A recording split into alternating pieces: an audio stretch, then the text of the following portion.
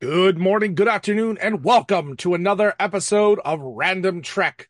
Red alert, red alert. We've got a battle with the Gorn for a second week in the row. I am your faithful and fearless, with my shirt still on, Captain Christopher Ingle, joined as always by my trusty logical first officer, Brennan, the mystical Mar. Brennan, how we doing for a second week in a row with the Gorn? It's good stuff, though. I mean, building a cannon out of bamboo, that's clever thinking. We're going to talk about that cannon. Oh, we are talking about that Oh, cannon, yes. but we are not alone today. Anytime we go to the realm of TOS and one of the classic seminal episodes, we've got to bring back the president of the Federation himself. That's right. It's Mr. Movie Mantz himself, Scott Mantz, everybody. Welcome, Scott.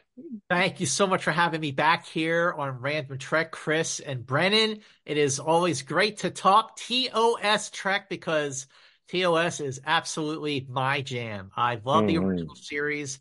You guys know, I mean, I certainly talked about it a whole lot with my pal Steve Morris on Enterprise Incidents. This was Yeah. definitely a conversation about Arena that was one of the good ones. I mean, I don't think we ever had a conversation that wasn't good, even if it was on an episode that wasn't great. It's always great to talk about Star Trek. Yeah.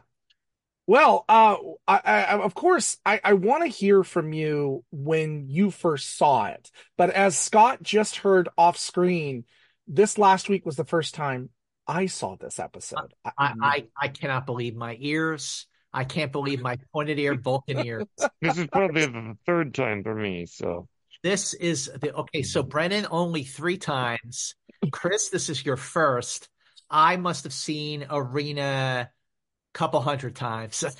you know, Mm. and also, of course I did because I started watching Star Trek back in the early 1970s, when it was on 5 nights a week, Oh, in yes. Philadelphia. So between watching it, five times a week. So the rotation started over again quite a bit. And then I started recording the episodes on my little tape recorder. So I, memorized the dialogue. And then when the home entertainment episodes came out in the mid 1980s, and then of course the DVDs, and then the Blu-rays, and now it's on Paramount Plus. So I've had my share of TOS. I always go back to TOS, and Arena is an episode I always go back to because it's just a damn great episode.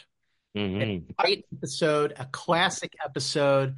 That moment when Kirk is whisked off the bridge of the Enterprise and, the camera zooms in on Spock and he raises that eyebrow, and then the cut when the Gorn turns around is such a great moment, not just in Star Trek, but a great moment in television.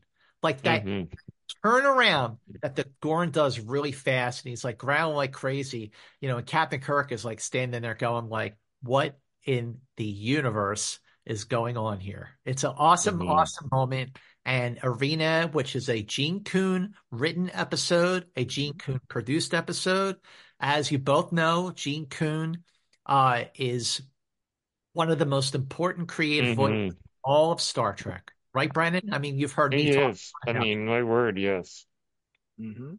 And I knew who directed this episode because of the show you were on with Steve. Oh, great. Yes, Joseph Joseph Pevney. Pevney. Joseph Pevney. Joseph Pevney, who directed, I think it was 14 episodes of the original series. Some of the best, too. Some of the best. He did City on the Edge of Forever. I think he did Trouble Mm. with Tribbles. But Joseph Pevney and Mark Daniels tied with directing 14 episodes apiece, making them both having directed the most episodes of the original series. And Hmm. it's amazing how much Joseph Pevney really just got the show from the beginning. Like what? Look at these creative forces here. You got story editor with Dorothy Fontana. You have Bob Justman as an associate producer. You have Joseph Pevney directing and Gene Coon producing and writing. I mean, they're like the Fab Four, and Hmm. of course, you got Roddenberry who's still executive producing, but you know, the first half of the first season was, of course, fantastic. That was the part of the season that Roddenberry was the day-to-day line, showrunner. He was the day-to-day producer on.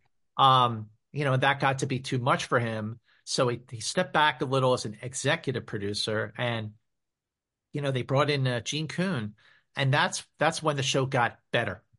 That's Gene Roddenberry created a really good show, and Gene Coon made it better. A tale of two genes. Tale of two genes, right? But there's Gene Coon. Unless you're like a diehard Trekker like we are, a lot of people don't know who Gene Coon is because he died in I think it was 1973. So it was July 1973 that he passed away. So it's been more than 50 years. Spot on. Spot on. Is that right, Chris? July 8th, 1973. All right, come on. Who's the man? Who's the man? I think the question is, who's the Mantz? Who's the Mantz? This is the reason he's the president.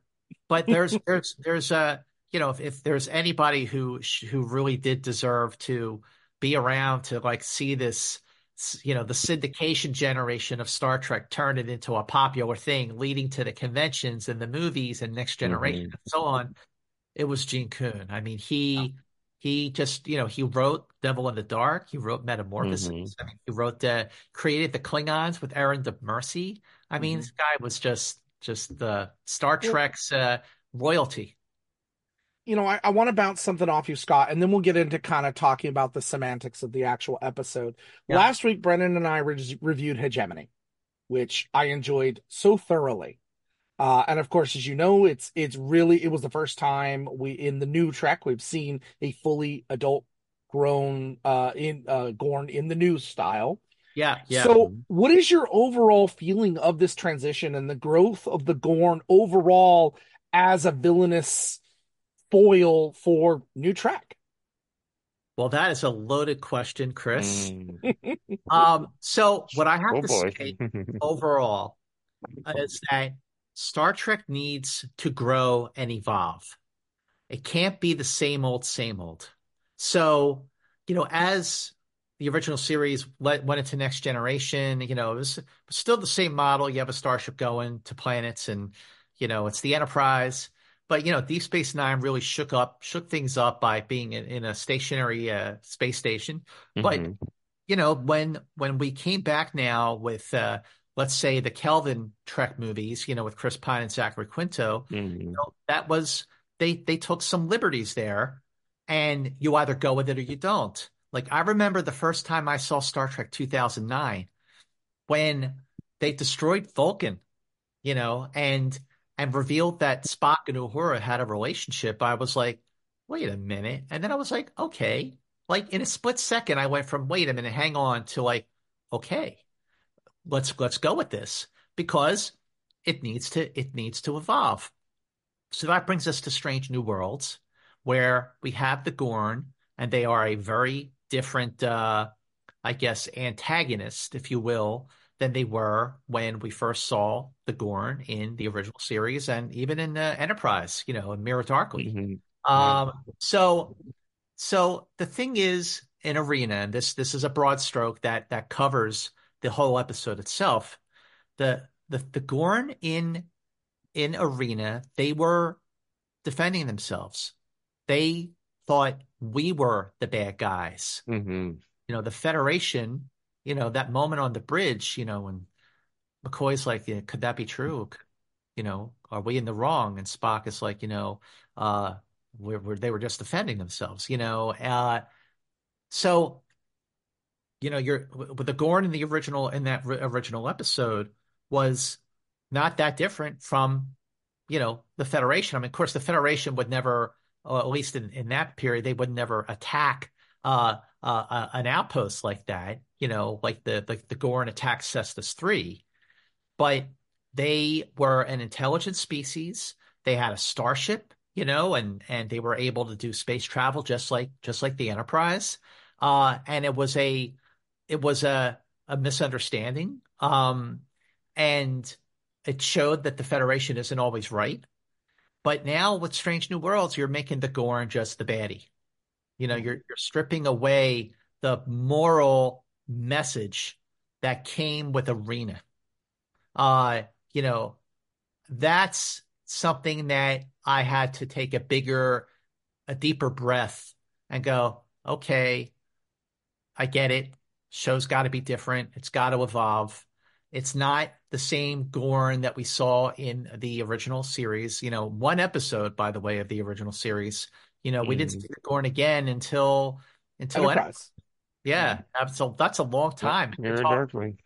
1966, 67 Yeah. when Arena aired to Mirror Darkly. 67. What, 67? Wasn't Mirror Darkly, didn't that air in like 2004, 2005? Yeah. Yeah, I Mhm. think so. Fourth 2001, season, I yeah. believe. But I really do love Strange New Worlds. It definitely feels like a throwback to TOS. I love the cast. I love everybody on the cast. Oh, yeah. I think everybody's, the chemistry, the dynamic is great. Anson and I do have to say I have a thing for Christina Chong. Oh, me Uh, too. she's hottie. She's a hot one. But Celia Rose Gooding is great as Uhura. I love Oh, you, yes. Spock. But Yeah. you're making the Gorn just a one-dimensional baddie. You're taking away the dynamics of the Like, character of the Gorn in Strange New Worlds. I I think had a that's thought. oh good. I had a thought on it. What if in season 3 they start to explore the idea that maybe the Gorn are not as bad as we think? Brennan, you are right on the money where I I was mean, because we thinking. don't know at this point. We don't know where Well, they're going with and that we do have a story. reference from Scotty. We do understand that the solar activity from the sun is kind of throwing them into kind of a biological tizzy, and there's something to that. Okay, I get that. Right now, they're scary, they're dangerous, and the only other perceptions we have in this reference are the episode where we saw Hemmer die. We saw how dangerous a baby Gorin could be, but also we have the references from Christina Chong's character and the things that she's gone through, the PTSD that's going to go with that. So I think that's going to be that juxtaposition that's going to happen. And in the end, I think we are going to discover that the Gorn aren't as bad as we have made out. Are they dangerous? Yes. For sure. Klingons were dangerous. Right, But right. we're going to discover there's more than just that. Yeah, and It's that's a more. good point because the perspective that we've gotten so far is very one-sided with the characters Mhm. because of what Leon, Nooney, and Singh experienced. So yeah, maybe we will get a more fleshed out Gorn.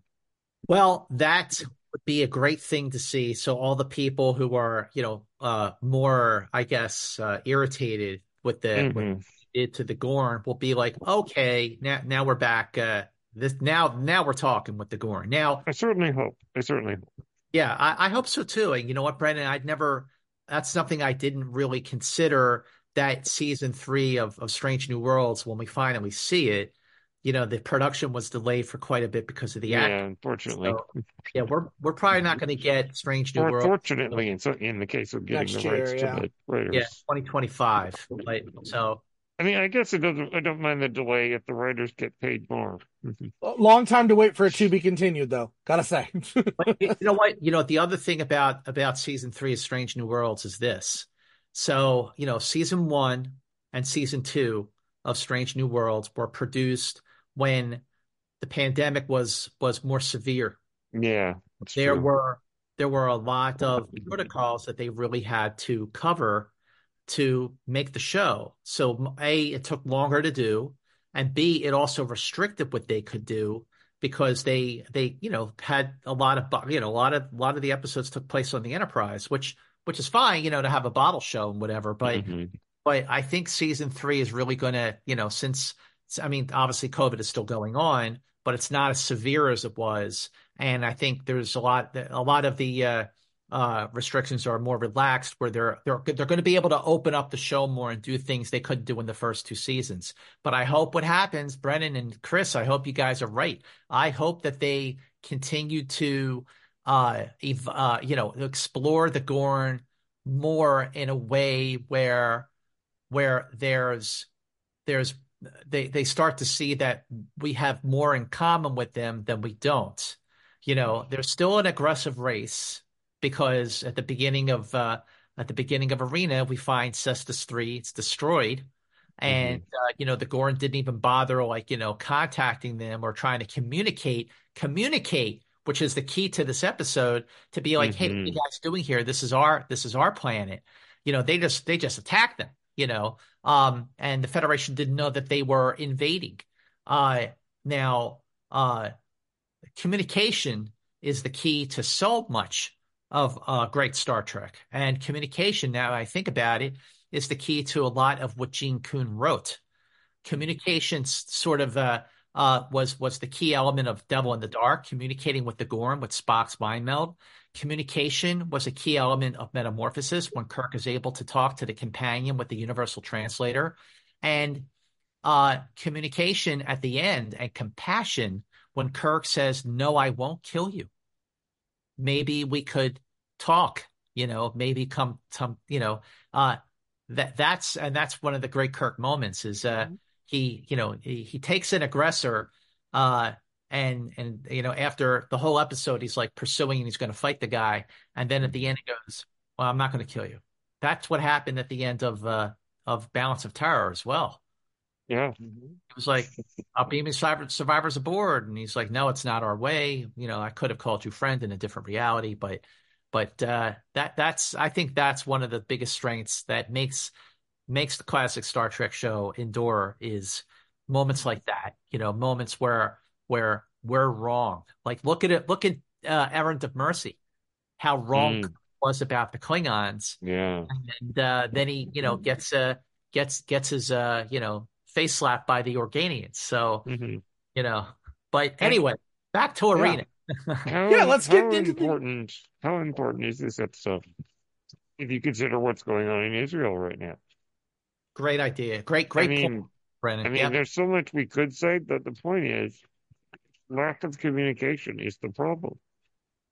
People don't want to talk. They want to fight.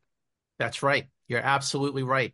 That's a big problem. People, they definitely, again, communication, which is something that really would be a big benefit to what's going on with Israel and Hamas, and just stop the fighting, stop the killing. But I think that's wishful thinking on this part. But Star Trek is very universal in terms of how its lessons can be applied. Yep. Well, I think that when you look at Arena, this is also a show, an episode like A Private Little War. It's another one where it's like this gray zone of like, well, what do you do? But in this case, so a few years ago, I was curating programming at the Smithsonian. Not the Smithsonian, I'm sorry, the Skirball Cultural Center in Los Angeles. So I had a couple weekends where I programmed Star Trek marathons. I took my favorite episodes of not just the original show, all the shows. And the second marathon that we did, which was the weekend that the exhibition closed in February of 2022, I showed back to back. I showed Balance of Terror and then Arena back to back. And a lot of people in the audience were like, what a great double feature, Balance of Terror and Arena. In both cases, you have a Federation outpost is attacked, one by the Romulans, the other by the Gorn. And in both cases, you have Kirk in hot pursuit of the oppressor. And in both cases, Kirk does show compassion at the very end. But the tone of those episodes are very different. In Balance of Terror, Kirk is going after the Romulans in a way where he feels burdened by command. He's feeling the burden of command, that great scene in his quarters with McCoy. Whereas in Arena, he is like a man on a mission, and like nothing is going to stop him from getting the Gorn. And, he snaps at Spock. He is like single-minded in his pursuit to destroy the Gorn, which is different than it is in Balance of Terror. And I think a big reason for that is because you had two different producers calling the shots. Ron produced, he was the day-to-day producer on Balance of Terror. Gene Kuhn was the day-to-day producer on Arena. And one thing I noticed about Star Trek under Kuhn's watch is how much more military it felt. Kirk Mm. was more military in his approach to things. There's that line in Metamorphosis when McCoy says to him, you're a soldier so often you forget that you're also a diplomat. Try Mm. waving a carrot instead of a stick. So you could see that in Arena, he's much more aggressive with pursuing the Gorn, even though he was definitely on a mission to pursue the Romulans in Balance of Terror. Good point. Well, let's get into the actual episode itself. This is, I believe, episode 19 Hmm. or Yeah, 19. Well, 19. if you include, it's episode 19. If you don't include the cage, because that's like episode 0. Mhm. Yes, like you said, it was written by Gene Kuhn from a story by Frederick Brown. It aired on January 19th, 1967. 1967. It was This is why we have Mantz on our show. it was the 18th episode to air. It was filmed between November 8th and November 15th, 1966. So it was a 6-day shoot. Pretty It was, fast.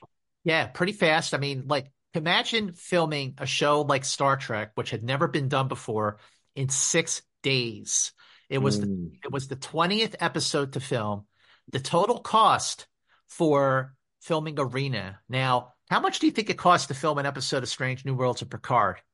With all the technology and stuff, easily millions. I would Yeah. say probably 5-6 million an episode. No Yeah, joke. I was going to say like 8 million an episode for the newer shows, but 5 or 6, sounds pretty good too. 5 or 6 million a show, let's say, for Strange New Worlds or Picard. Well, the total cost for Arena was $197,586, and it Mm. went $12,586 over budget. The visual effects alone from the Westheimer Company cost $6,931. I was just saying, did they take that out on the production of the Gorn suit? Oh, right, sure. Oh boy. Oh, I'm sorry. Forgive me. I get it. I accepted it is at the time, but you look at it now and you go, man. But let's get into it because I want to get into this battle between Kirk and the Gorn. So Enterprise arrives to Cestus 3, invitation of the commanding officer, but they find that the outpost has been absolutely obliterated. Kirk, Spock, McCoy, and let's call him Ensign Ricky because we know what's going to happen. They're beamed down, and they're under heavy bombardment. Feels like mortars or something like that, hitting them. They were never too specific, but it always looked like mortar fire to me. Mhm. They're being attacked from nearby. 2 of the security team, basically Ensign Ricky and Ensign other Ricky, Okay, are killed in the innocent. just to tell you that so They Ensign. have names. Okay, yes, Ensign O'Hurley is the Mhm. name of the red shirt who's with Kirk and McCoy Yeah. and Spock. He's played by Jerry Ayers, and if Ensign O'Hurley looks familiar, so he dies in this episode, but he came back as Ensign Rizzo in the episode Obsession. Mm.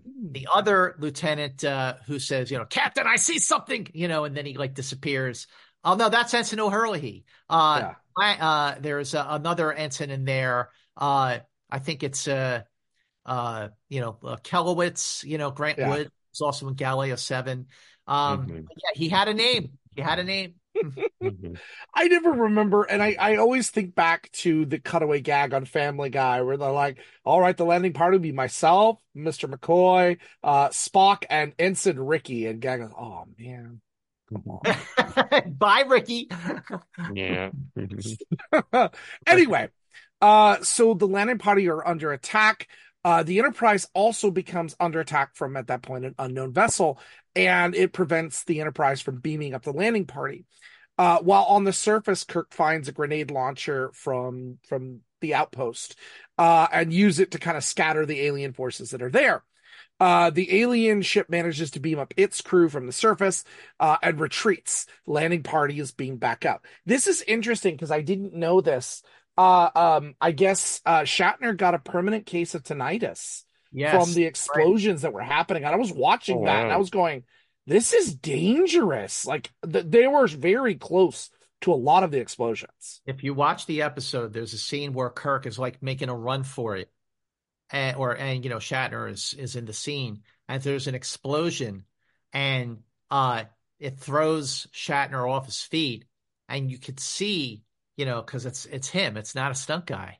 You can Yeah. see that Shatner is like a little shell shocked for a second there, and I think that must have been the moment when he got too close to the explosion, Mhm. and it happened on day 4 of filming Arena. So yeah, I Mhm. mean, I guess Nimoy had it too, but Nimoy's eventually went away. Shatner's apparently never really did. oh no, he's still got it. Permanent damage. You're like, wow, Yep. Star Trek interesting. is dangerous.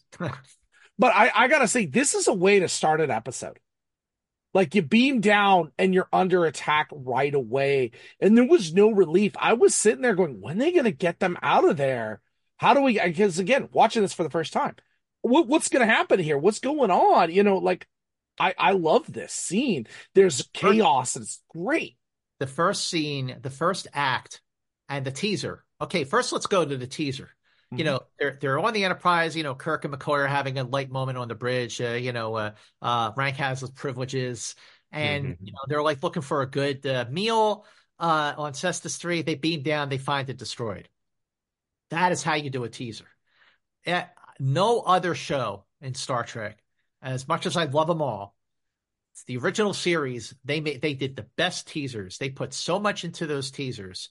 Like the stakes were so high by just the end of the teaser. Look at the teasers for like Yeah.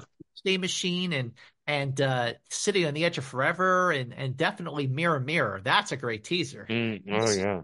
too, but the first act of this, I think this whole episode Mhm. moves along at a very, very brisk pace. Yeah. It's an episode I would actually show people who maybe never really got into Star Trek as one of the episodes. Like, watch this and you'll like Star Trek. It's funny you mention that because the chaos that we see really it reminds me too of the teaser from the Best of Both Worlds Part 1 There when you they go. pull away and you see nothing but just a crater of destruction. That's a Good Like point. point. Good point. Yeah. Mm. that's I think they must have been inspired by this. I really do believe that. So And what a way to be like, oh my gosh, what's going on? whoa. That is a great, first of all, I mean, Best of Both Worlds is amazing. Yes. So Uh, is Star Trek at its best. Wow. Chris, that's a great point. I never put Arena and Best of Both Worlds together in the sense that just the teasers, they beam down, they find everything destroyed. Uh, but in Best of Both Worlds, the Gorn were gone. In Arena, the Gorn, the Best of Both Worlds, the Borg were gone. In Arena, You're the right. Gorn were very much there. But Mhm. still, great point. Mm. So as we go into the first act here, we find that both the ships are entering this unexplored sector of space, and they lose all power. They can't move. They lose all propulsion, and the Enterprise is contacted by the Metrons. Again, Mm. I knew of them. This was cool to finally see where the Yeah, Metrons there was a came in. reference to them in Discovery. Yeah, yeah.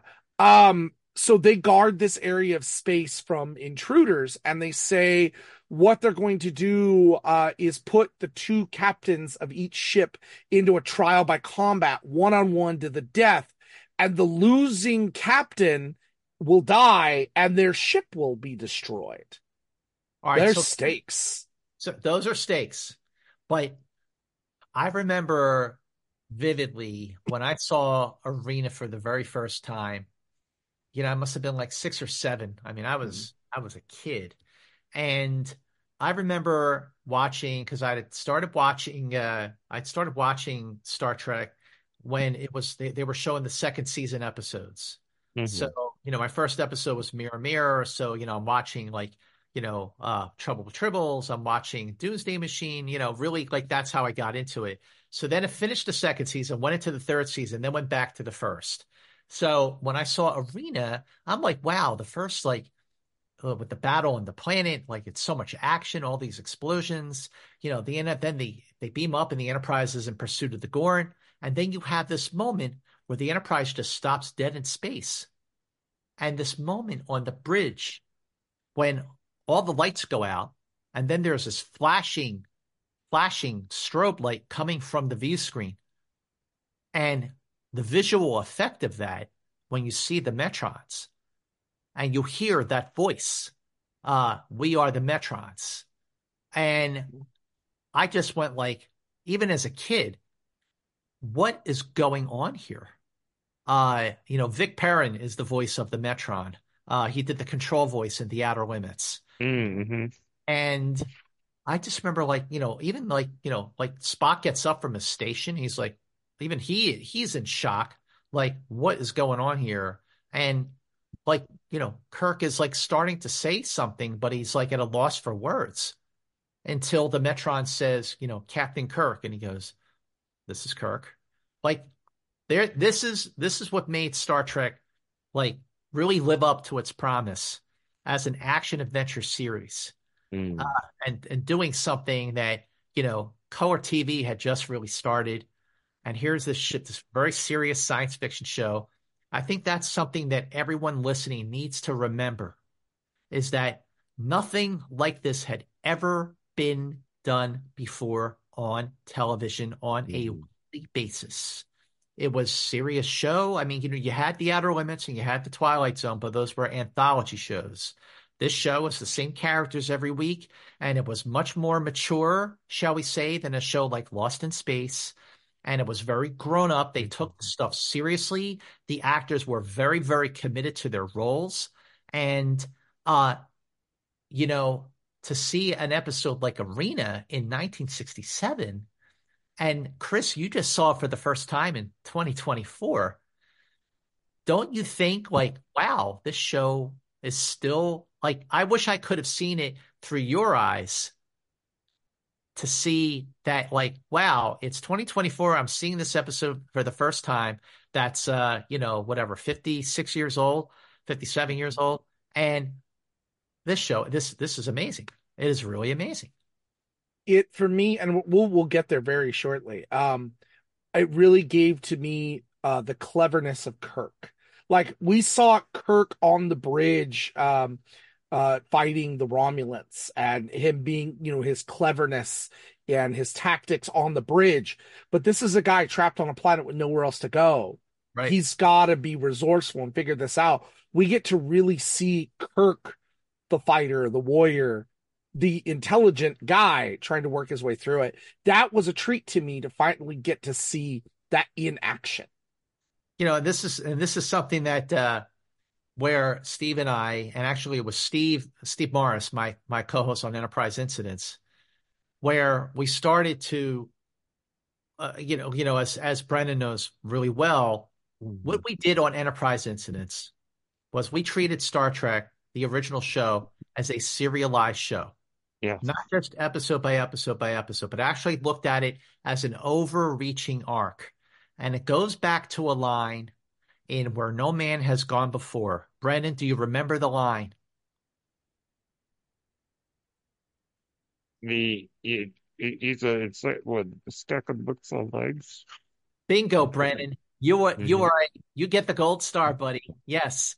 No, I pay attention to your show. Yeah, yes, you sure did, obviously. Yeah. Gary Mitchell. In his class, you either think or sink. Yes, he said. Yeah. All the upperclassmen said, "Look out for Lieutenant Kirk. He's in his class. You either think or sink. He is a stack of books with legs." And there, that established that as much bravado and swagger and action, Kirk was definitely a man of action, but he was a smart guy. He was very smart. And it was because he was a stack of books with legs that he had the intelligence to put together this makeshift cannon out of all the native elements on the planet. Yep. And, I'm sure we'll get to that, Chris, but we're getting there. So they transport Kirk off of the Enterprise as well as the Gorgon captain off of his ship. The Metrons talk to Kirk and say that they don't get to talk to their ship. They do not get to talk with their ship. And where do they beam him down? The Vasquez rocks. I was just going to get to the Vasquez rocks because they are almost a player. I'm so excited. Actor in Star Trek history as as much as William Shatner is Kirk. Just sorry, I'm so excited. I'm like, we got to talk about the Vasquez rocks. I gotta say, the first time I ever saw the Vasquez Rocks, I remember it well. It was 1992, and I was watching a little sequel movie called Bill and Ted's Bogus Journey. Oh, That wow. is when I was introduced to the Vasquez Rocks for the very first First time time. I saw them was Star Trek 4. That's the first Oh, time I saw them. sure, yeah. When Spock is standing at the top Yep. taking the test. Yeah. Vasquez Rocks. Let's talk about Vasquez Rocks.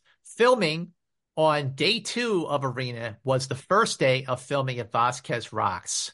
Joseph Pepney covered 34 scenes or 9 script pages, and they were back at Desilu Studios by 6 p.m. on the second day of filming, which was the first day at Vasquez Wow. Rocks.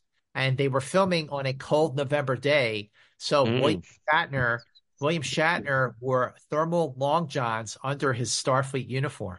Mhm. No wonder his Wow. shirt doesn't get taken off.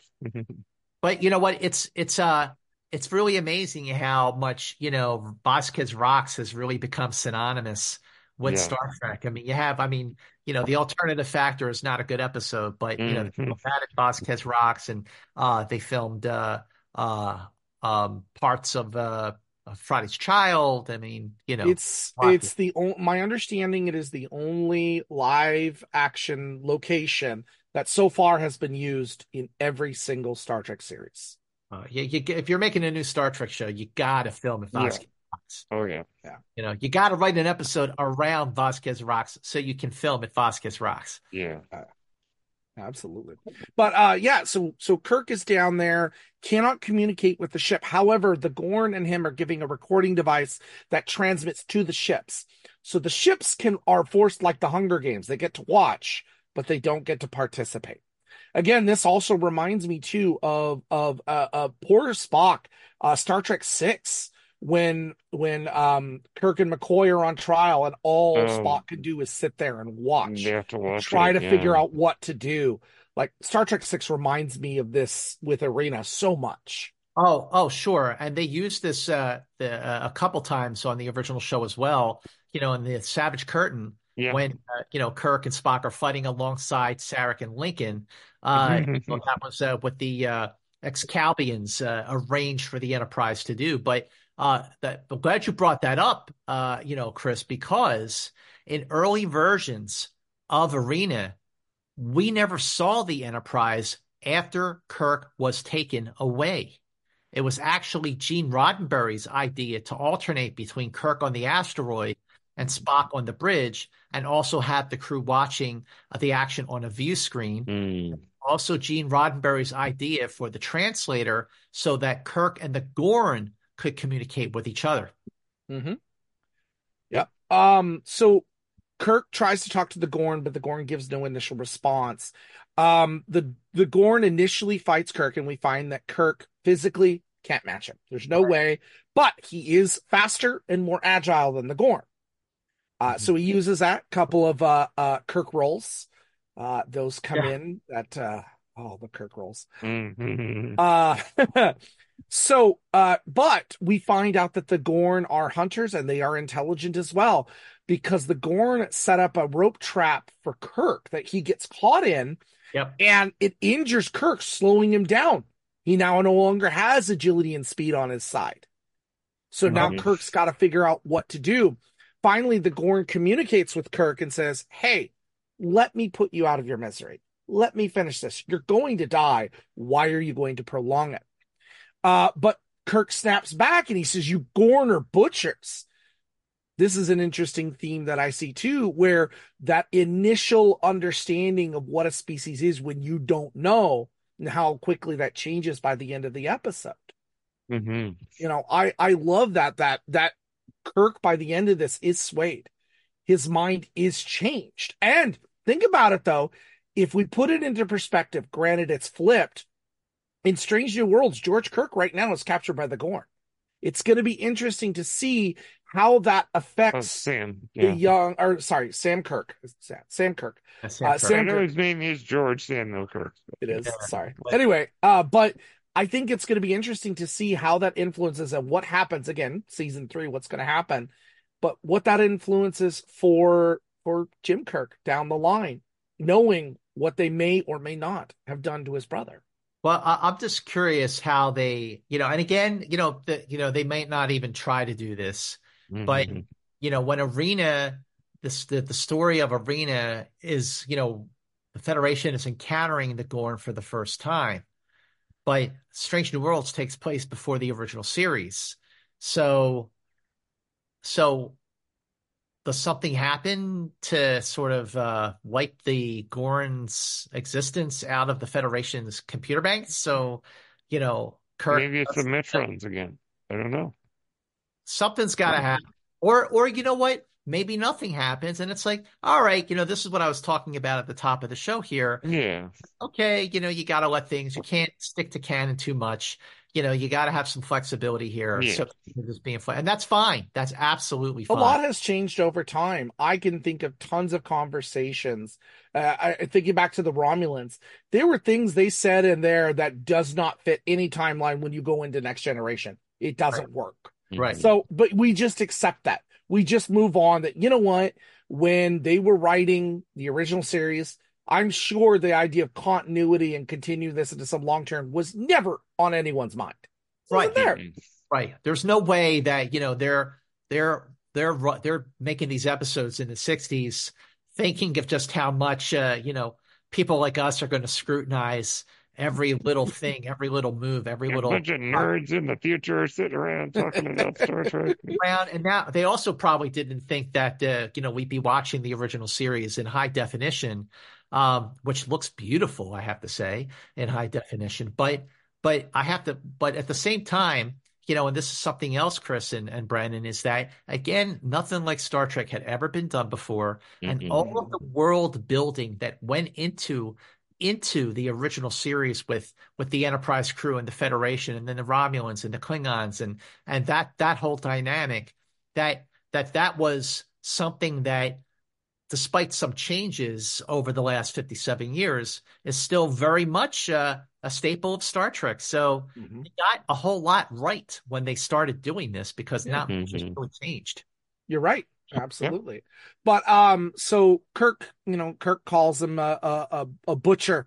But the aliens defends their attack on Cestus 3, saying that it was built in what they consider Gorn technology or Gorn space, and the Federation. By the way, first time in the series that the Federation is referred to as the Federation. Yeah. But they believed that the Federation were encroaching on their territory, and this was a predilection to a full-scale invasion and all-out war. So they're defending themselves. Yeah. They believed that this was the issue. So trying to stay ahead of the Gorn, Kirk is kind of wandering around trying to gather himself, and he keeps coming across different colored minerals and stuff, and he realizes what each of these are. Oh, okay. As he goes along, he's inspired, going, wait a second. They gave us all the materials we need to fight. And it comes to his brain, wait a second, I can create an explosive here. I know what I have. And what's funny, we go back to the ship, they're watching, like, what's he doing? And they quickly realize what Kirk is going to do as well. Yeah. They're all putting it together on the bridge. Spock is like, yes. Yeah, he's like, good. Yeah. So he creates a makeshift weapon using chunks of diamonds. Pretty clever choice. Chunks of diamonds, bamboo that I went, come on, but okay. So bamboo, tying it together, and then different chemicals and elements that he found in the rocks that could be used to make black powder. Basically a makeshift mortar cannon. That's what he's doing. So Kirk completes the assembly as the Gorn arrives. He fires it and severely wounds the Gorn.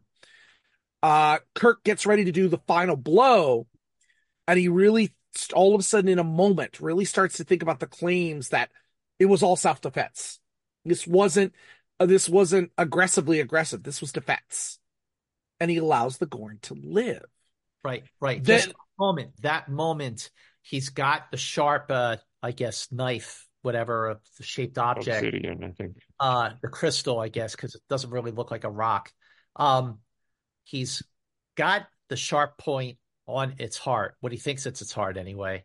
And then he says, "No, I won't kill you." He says, after all that, I mean, Kirk by this point is so physically exhausted because he's running away from the Gorn until he started to put the cannon together. And he Mm-hmm. says, and he doesn't know about the conversation that Spock and McCoy had on the Enterprise, where Spock and McCoy are like, maybe they were defending themselves, maybe we were in the wrong. And there's Kirk and all by himself on the asteroid says, "No, I won't kill you. You know, maybe you were just defending yourself." And then he's like shouting out, "No, I won't kill him. You hear? Mhm. You have to get your entertainment someplace else." He realized that he's being played. And there in the flesh, finally, we see the Metron, who is played by a woman. Carol Mm. Schilling is the Metron. It was the second time in Star Trek up to this point that they used a woman to play an alien, dubbing in a man's voice after the Keeper, the Telosian, in the cage. Ah, yeah, Yeah, yeah. yeah. So, but just again, like this massive technological, advanced race Mhm. that the Enterprise encountered many times in its 3 year, run, that Mm-hmm. was way more powerful than them. What the Organians, the Thasians, Mm. so many times that they Trelane. yeah, sure. Yeah, Trelane, yeah. I Trelane. got those. Yeah. And that's the thing is they're the Feder, Kirk is like, getting very confident, cocky even, throwing around the power of the Enterprise in the arena, only to be stopped by this technologically advanced species. And then it appears and it's looks like just not a big bulky, thing at all. It's not it's quite a beautiful looking species, the The Metron. angelic looking Mhm. creature, Yes, yes. angelic is the great word, Brendan. Yes. So I have to mention the work here before he disappears. The work of a really important Star Trek actor in the first season that I didn't know it was him. Yep. Mr. Ted Cassidy, who was one of four Yes. people to work on the Gorn. But if you don't know who he is, I'll go into his Star Trek credits. If you're familiar with the original Addams family, he was the original Lurch There's Lurch. in the Got Addams it. family, and did many, many, many other things. But in Star Trek, this was his final appearance in Star Trek. But he was the character of Rook in What Little Girls Are Made Of. He's the voice of the Balok puppet in Corbomite Maneuver. And then, of Yeah. course, he's the Gorn, one of the many actors, again, four actors to play the Gorn. But he's 6'9". So, yeah, we want And he's him. a very distinct looking man. Very Mhm. Yes. interesting. And I So, guess it's funny you mentioned what a little girl's made of. Uh, Because when we were doing our episode by episode deep dive on Enterprise incidents, that was one of the episodes. I mean, there are actually quite a few, but that was definitely one of the episodes that our scene by scene breakdown made me see that episode in a whole new light. And I grew to love it more than I ever did because of our deep dive I mean, conversation. Was I that like it because I have a crush on the actress because she's really cute. Cherry Jackson I as mean, my Andrea? word. Woo. My word. But Mm. that episode, What a Little Girl's Made of, it's Blade Runner. Good point. Good It's point. Blade Runner. Yep. It Mhm. was Blade Runner before Philip K. Dick even wrote the Yeah. Android's Electric Sheep. Yeah. There's even that moment when Kirk is hanging on the cliff there and Ruck picks him up and saves him at the last minute, just the way Oh, back. yeah. That's Yeah. just the Batty Roy saved Batty. Yeah. Deckard. Yeah. Mhm. Well, before we go on to the finale of this episode, I have to address the canon. I What's have to what's address. what's wrong with the canon, So, Don't trust so Mythbusters. Scott, Don't trust Mythbusters. I I love Mhm. Mythbusters passionately, and the Mythbusters tested this. Yes. And even I watching it, if I hadn't known, I might have been skeptical of this working. I know it's a little science fiction, and for story purposes, this shows his cleverness, his ingenuity, his ability to survive. I understand all that. But the realist in my mind goes, there's no way that thing would work. And Mythbusters proved it It's wouldn't work. alien bamboo. It's not real bamboo. See, this is the part of the conversation where I go, get a life. It's just a Oh, TV show. I Get cha know, channeling. Scott. Listen, but this is my thing Scott is about channeling his inner William Shatner. I am. Yeah. this is my thing about Star Trek, and one of the things that I respect about Star Trek is that overall, even the science fiction things, they're so much rooted in real theory and Sure. real science. Yeah, And it right. I actually led love to that. real developments in real life. It's true, absolutely. So when I see things that clearly I go, wait a second, come on, like you're predicting handheld communications, wireless communications, you're predicting iPads, you're predicting faster than light travel, impulse engines, which we now have base technology for. Like there's so much we can do now thanks to Star Trek's inspiration. Look, And Zoom. you're gonna use a bamboo cannon? That Well, what? okay, so one thing about It's alien bamboo. it, well, there you go. Maybe the If bamboo held up, maybe, you know. maybe. Yeah. Like, hey, I get the whole Mythbusters thing, but at the same time, uh, Kirk saves the day, and also look, Rod Roddenberry from the beginning was really, really smart about trying to predict the future in the right way. And the producers of Star Trek and the writers consulted with the Rand Corporation when they were making these episodes about what was, yes, it's science fiction, but let's really try to stick to what's plausible here. Let's really try to stay closer to the science part of it than the fiction part of it. Yeah. And in a lot of ways they did, except in the case of the canon. I get it. The Mythbusters proved Kirk wrong. Hope you're happy, Mythbusters. I think But that hurt a little bit. we're watching this episode and, Kirk is down to his last breath and he's really in a race against time, which is something that's the original Star Trek did so well. The race against time. Remember those Oh, last yeah. moments in the Dunes Yeah. scene?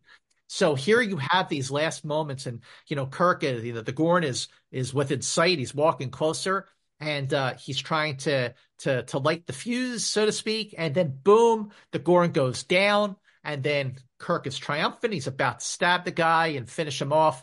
And this is where this gets a little interesting here.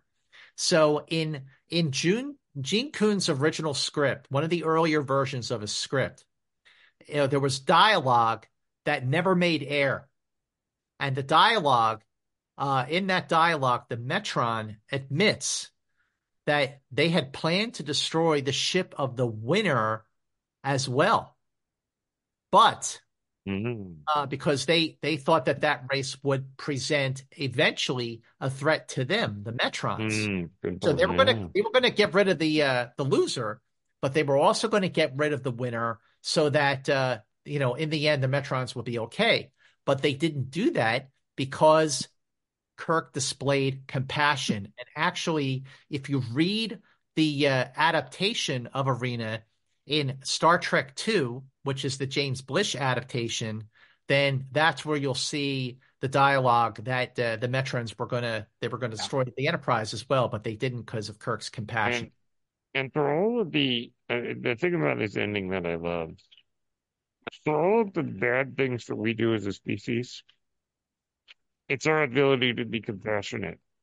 It's our ability to be kind, to be friendly. And in fact, I would say there are more good people who make good decisions than there are bad people who make bad decisions. Right. And that is our strength as a species. And I think that's something that Gene Coon really, really connected with Yeah. in a lot of the episodes that he did. It's really is a quintessential Gene Coon episode, because like Kirk he's stubborn in his head with wanting to destroy the antagonist. Spock, on the other hand, wants to try to preserve it. He's trying to talk Kirk out of the pursuit in Arena. He is tries to talk Kirk out of killing the Gorn, the Horta in Devil in the Dark, and he's trying to convince Kirk to communicate more with the companion in Metamorphosis. Like we could learn so much from this, and Kirk is like, now's not the time. So these are definitely traits that Kuhn has put into a lot of his episodes. And also the thing about Arena is, so if there's something we don't understand, something whether it looks different, really different, we fear it. And this is where Star Trek, 79 episodes, or 80 if you include the cage, and most of them really hold up and are so relevant to what's happening today. And Arena is one of them. We don't understand something, so we fear it. And then we realize what's really at stake. We react with compassion and understanding and communication. And it flips the episode over. Compassion and understanding and communication would solve so many problems today. I know that's really simplifying it all, but that's what Star Trek did in one single episode was compassion, communication, and you just go, wow. I mean, you strip away everything else, and it really does make a whole lot of sense. Yeah, and as you mentioned, Kirk showing mercy to the Gorn intrigues the Metrons. Metrons give him one last chance. Hey, you won. I'll destroy their ship right now. Kirk says, no, don't do that. All right. And their quote, though, is very interesting. You're still half savage, but there's hope. I love that. And it reminds me, too, of, again, referencing back to TNG, that first encounter with Q. Yeah. When encounter at Farpoint, where Q is telling him, kill it, kill the creature. He's like, shut up, go away. And Q tells him, hey, you showed some potential right there. You could have fought it. You didn't. We'll be watching you. That's what it felt like here. The Metrons definitely are doing to Kirk what Q did to the Enterprise D. And as we learned in Next Gen, the trial never ends. The trial never ends. Maybe the Metrons were early Q. We don't know. Yeah, definitely Troane was. Oh, yeah. But yeah. So we've talked about what we like about that. In general, I will say this as my first time. Despite yes, the suit's made of rubber, it did not age well. Yes, my issues with the the rocket cannon. I love the character presentation of Kirk. Yeah. I love this. Mm-hmm. It really shows him to be the kind of leader that I would want, and why I understand more now why Kirk is the man. Why Kirk is always in the argument for best captain. Always. This is evidence. This is evidence also because, Kirk has his reputation is that he's a man of action. He shoots first and asks questions later. And then you watch an episode like this and you realize, actually, that is not accurate. He is absolutely a man of compassion, and he is not, he's looking to defend himself and defend the Federation, to defend the Enterprise. But in the end, he's in many cases, look at Charlie X at the end of the episode. He's like, the boy deserves to stay with his own kind. He should stay with us. Look at look at it. Balance of Terror. He's like, I'm not going to kill you, Romulan Commander. Just come on the Enterprise. At the end of Arena, he's like, no, I'm not going to kill you, Gorn. Like, Kirk's reputation as a man of action is not accurate. It's an easy thing to say about him because Shatner played him with such swagger and bravado. But I've always said that Captain Kirk is a commander who I would follow into an active volcano, and his character, in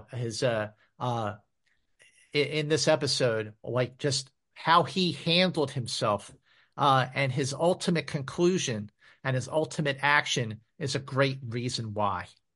Mm-hmm. We've Oh, said it. Go ahead. and by the way, Deep Space Nine, Trials and Tribulations makes a great reference to this episode. Mhm. Oh, I don't remember. What does Captain Sisko want to ask Kirk about? Fighting the Oh, Gorn. yeah, the Gorn on Cestus 3. That's right. That's what he wanted to ask him It about. connects Yeah, a little further, sir, because our good friend Cassidy Yates was born on Cestus 3. that's Oh, right. yeah, Yes. yeah, Cestus 3. I See, love. look, there's a reason why this episode has it's kind of like, the way Mirror Mirror inspired so many like Mirror Universe episodes on Deep Space Nine and on Enterprise, and there are so many references to the Gorn and the Cestus 3 and like Trials and Hmm. Tribulations and in Strange New Worlds because it's great, because it's a classic. It's Star Trek at its best. Yeah. This Very this well is said. this is classic Star Trek viewing, an absolute necessary recommendation Yep. for anyone Must coming watch. into Star Trek. Must Yes. watch. It's great. And People always say like, oh well, because I get asked this a lot over the years. What are Hmm. the top 5 episodes you would want to show people to Star Trek to really like show them like this is what this show is great. Like this is the best of the best. And I do say Balance of Terror. I say Doomsday Machine, Mirror Mirror, City on the Edge Forever, of course, and also I throw in a Mock Time because of the friendship between Kirk. Hmm. Hmm. But Arena is a quintessential and essential episode of Star Trek that displays everything that Gene Roddenberry had in mind when he created the show. An action adventure series with something to say. And the something to say about communication and compassion and mercy and is universal. Again, it's something that applies very, very much to today. And, all of the characters are just at the top of their game. Sulu's in command of the Enterprise and Oh you yeah. you've got the dynamic between Spock and McCoy on the bridge, McCoy questioning everything Spock is doing and, Spock like approving every move that Kirk makes. It's again, the pacing is great. It moves along very, very quick. I mean, it's not a dull moment in the episode.